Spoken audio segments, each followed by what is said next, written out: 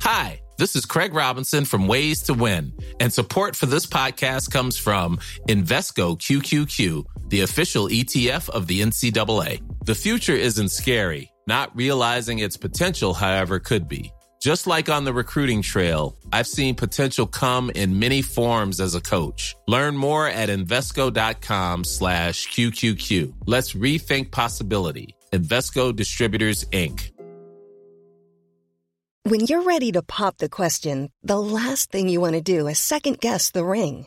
At BlueNile.com, you can design a one-of-a-kind ring with the ease and convenience of shopping online. Choose your diamond and setting. When you find the one, you'll get it delivered right to your door. Go to BlueNile.com and use promo code LISTEN to get $50 off your purchase of $500 or more. That's code LISTEN at BlueNile.com for $50 off your purchase. BlueNile.com, code LISTEN. Welcome to the Julia Hartley Brewer Daily. If you've missed any of my Talk Radio breakfast show, don't worry. We've put some of the punchiest bits of this morning's show into a bite-sized podcast, the Julia Hartley Brewer Daily. Enjoy. Online, on DAB, and on the Talk Radio app. Talk Radio. Right now, let's talk to Nadeem Zahawi. He's the Minister for Business and Industry and joins us now. Good morning to you. Good morning. Well, look, we're going to talk about rebuilding and what's happening with the economy in just a moment. First up, let's talk about that local lockdown in Leicester. The prospect possibly more on the way. We now know that there's been a spike in cases in June in Birmingham as a result, they think, of the Black Lives Matter protest. Are you, as a government, are you confident that we should be turning our attention to dealing with the economic fallout right now rather than just re-stressing again and again and again the need for people to obey the social distancing rules as we come out of lockdown? I think you raised a very important point, Julia. You're absolutely right to say that we have to remain alert. The Prime Minister said it yesterday. It's like a shark circling this virus. Hasn't gone away. It's still in our communities. The test and trace system is working. So 75% of people who are testing positive are engaging with test and trace. In the last 3 weeks, 100,000 people have effectively been warned and have isolated and been taken out of the ability to spread the virus in communities, which I think is a really good thing. Test and trace allows us to basically identify spikes early and then act upon them. We had that in Weston-super-Mare, and we dealt with it with the local leadership there. Local authorities up and down the country have got local plans of dealing with this. Obviously, in Leicester City and Leicestershire County, Matt Hancock, the Secretary of State for Health, 11 days ago highlighted Leicester as a spike. We've sent in 4 mobile units to ramp up testing. We've sent tests to people's homes, tests on the shop floor, tests in the workplace, testing children at school. Hence why we've had to take the measures we've taken to bring the virus under control, because what we want to do is always remain ahead of the virus so that we can reopen the economy. You're right, this is all about lives and protecting lives, but it's also about livelihoods, Julia. It's important that we make the investment. So the Prime Minister announced £5 billion, and to demonstrate that actually it's about making sure we can get businesses going, whether in construction, whether in the green economy with hydrogen and nuclear and renewables, to make sure that the recovery is as robust as we can make it. You mentioned Andy Haldane at the Bank of England talking about a V-shaped recovery. Well, that will happen if we focus on skills and, what skills do we need for the future jobs that are being created in the economy. We focus on the interventions we make. Rishi Sunak wrapped his arms around the economy, protecting jobs with all the interventions he made. Over 9 million people getting a wage packet for 8 months until October on furlough. Millions of people who are self-employed getting the help they need.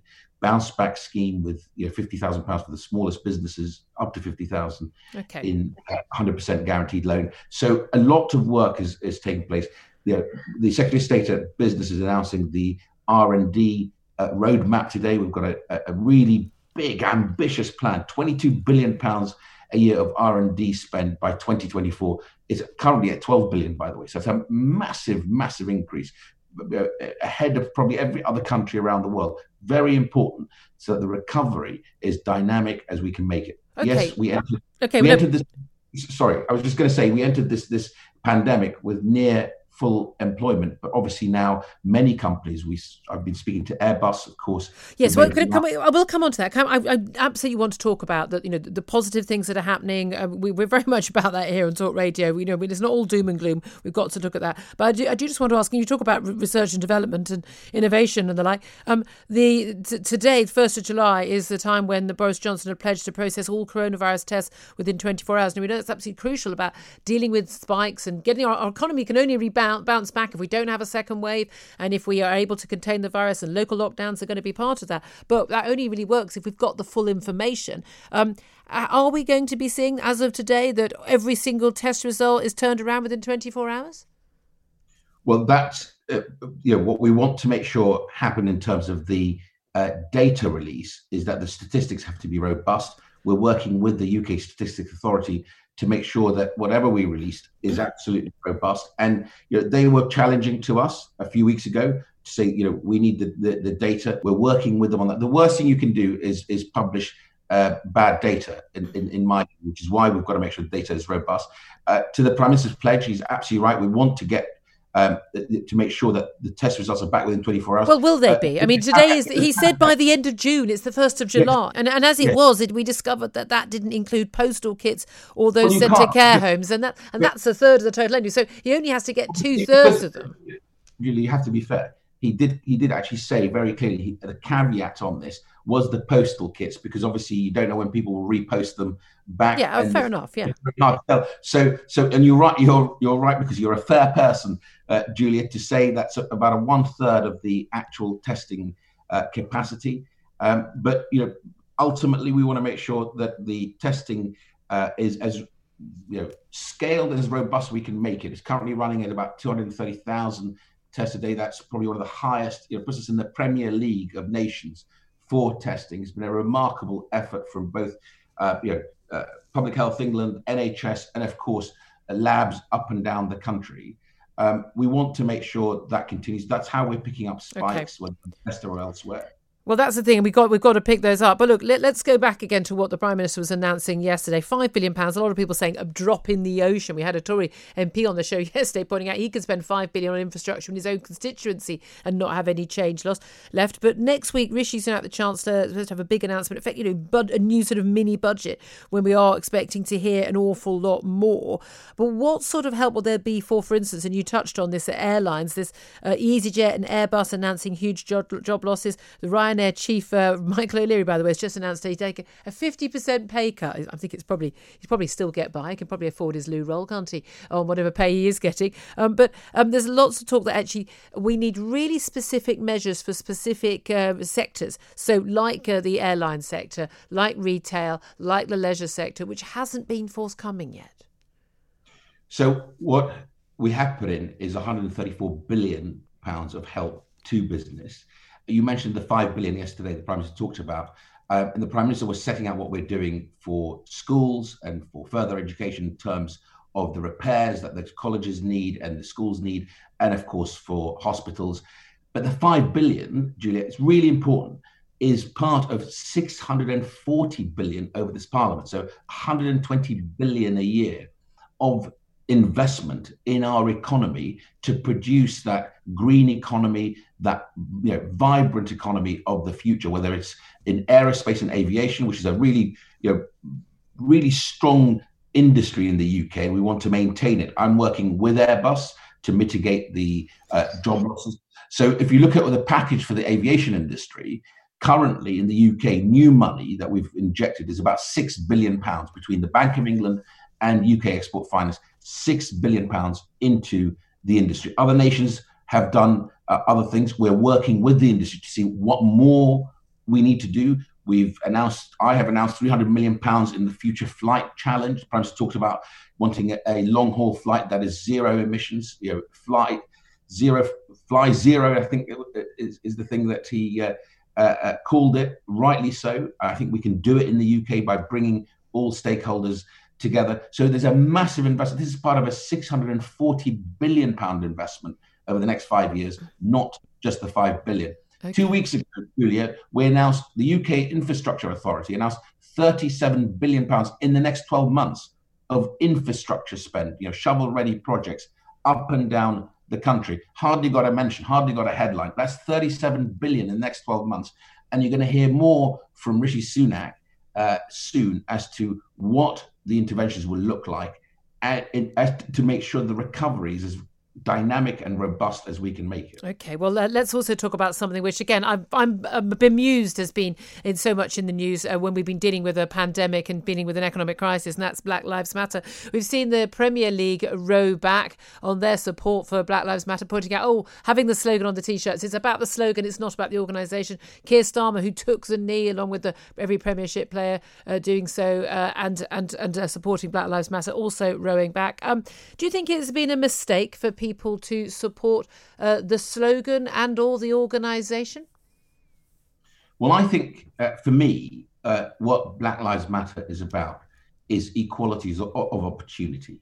It is the same for Boris Johnson. It's the same for Rishi Sunak, for Alok Sharma, for Kemi Badenoch, who's leading on this issue for us, a brilliant rising star in the Conservative Party. Kemi is. What it's about is not just slogans. It's about making sure that opportunities are spread equally. Talent in the UK is spread equally. There's some amazing people doing amazing things from the Black community. I spoke to Black entrepreneurs with The Voice magazine. 500 of them turned up for a webinar on a call with me to talk about the government interventions, how we can help them try and get through the pandemic and also grow their businesses. So for me, setting aside the slogans, setting aside all of that, what really matters is people of Black and other ethnic minorities, like my family when we came to the United Kingdom in 1978. This country afforded us two great gifts. One is the gift of opportunity, and the second is freedom. We came from a country fleeing Saddam Hussein, and this country has incredible opportunities for people, but we need to get better at it. It's improved since the 70s and the 80s and 90s, and it continues to improve under a Conservative government because we're serious about it. The number 10 disparity audit and the unit there that is focused now with Mira. So was it a mistake? Was it a mistake for the Premier League to have that slogan on their shirts?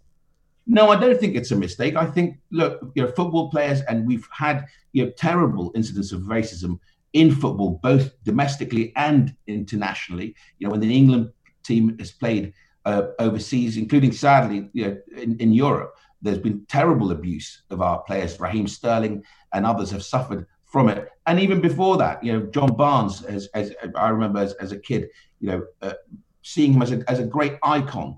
And he suffered terribly from abuse, racist abuse and discrimination. So it clearly is something that the Premier League needs to embrace and do something about. But what's really important is not just the slogan, is look, what are you going to do to make sure those opportunities, young Black men and women, their parents will be listening to your program now saying, what I want for my son and daughter is a job. I want them to have a career. I want them to have a really good school to go to. These are the things that Boris Johnson is focusing on. Online, on DAB, and on the Talk Radio app. Talk Radio. Ready to pop the question? The jewelers at BlueNile.com have got sparkle down to a science with beautiful lab-grown diamonds worthy of your most brilliant moments. Their lab-grown diamonds are independently graded and guaranteed identical to natural diamonds, and they're ready to ship to your door. Go to BlueNile.com and use promo code LISTEN to get $50 off your purchase of $500 or more. That's code LISTEN at BlueNile.com for $50 off. BlueNile.com, code LISTEN. Hey, it's Danny Pellegrino from Everything Iconic. Ready to upgrade your style game without blowing your budget? Check out Quince. They've got all the good stuff, shirts and polos, activewear, and fine leather goods, all at 50 to 80% less than other high-end brands.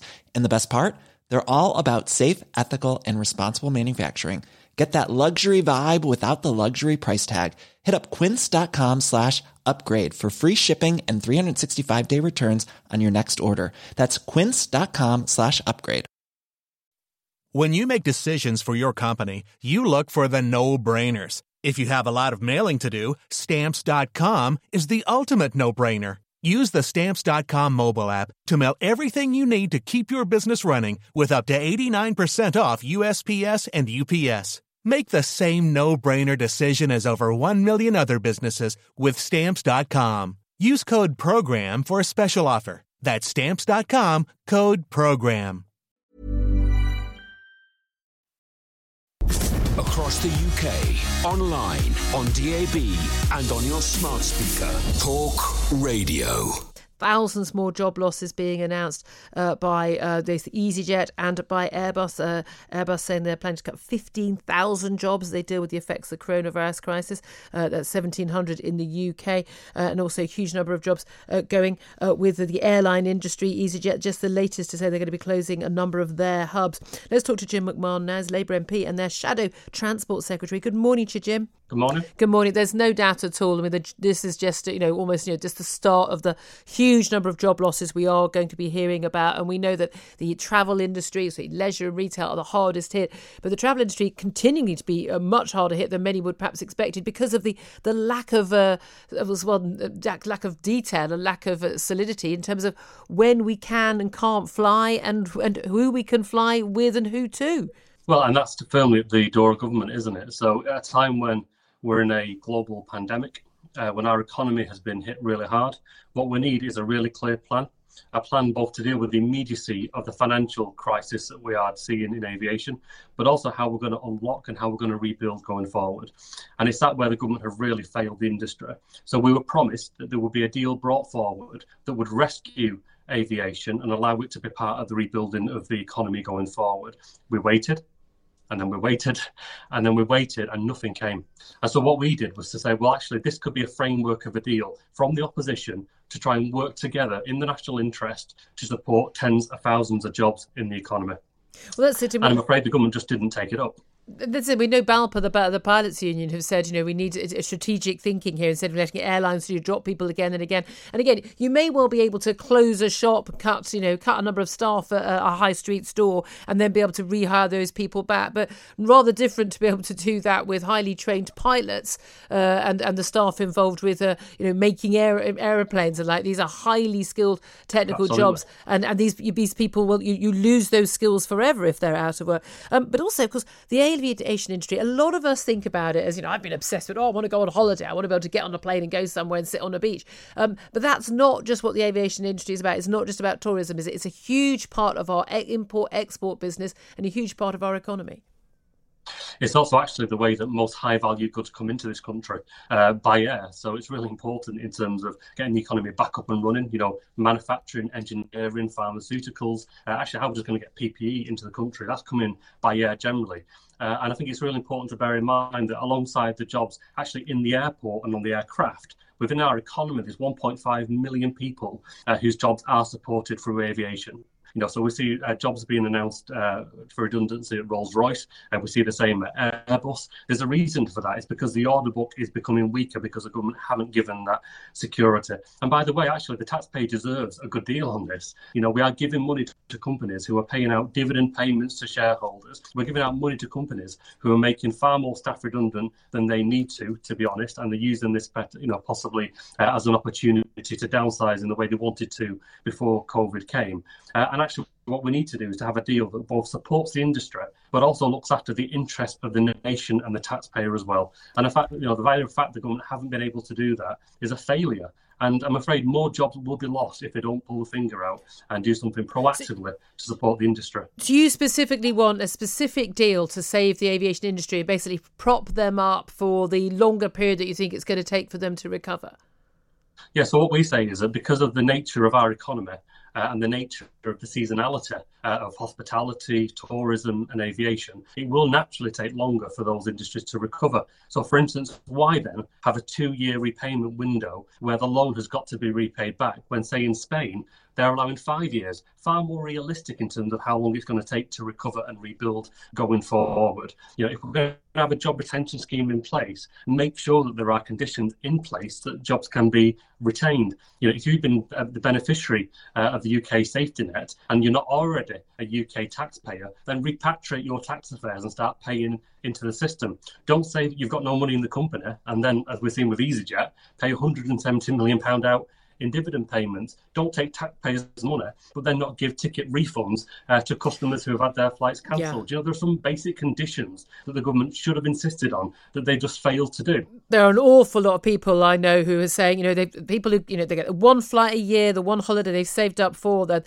I think the flight's been cancelled, or they don't even know whether it's going to be cancelled or not. But they're still, everything's up in the air. They have to book their holiday from work. They've saved up all year. That money is sitting in the bank accounts of the EasyJets, the Ryanairs, or wherever else, and they can't get their money back, and they are in dire financial circumstances themselves. What would Labour do to sort that out?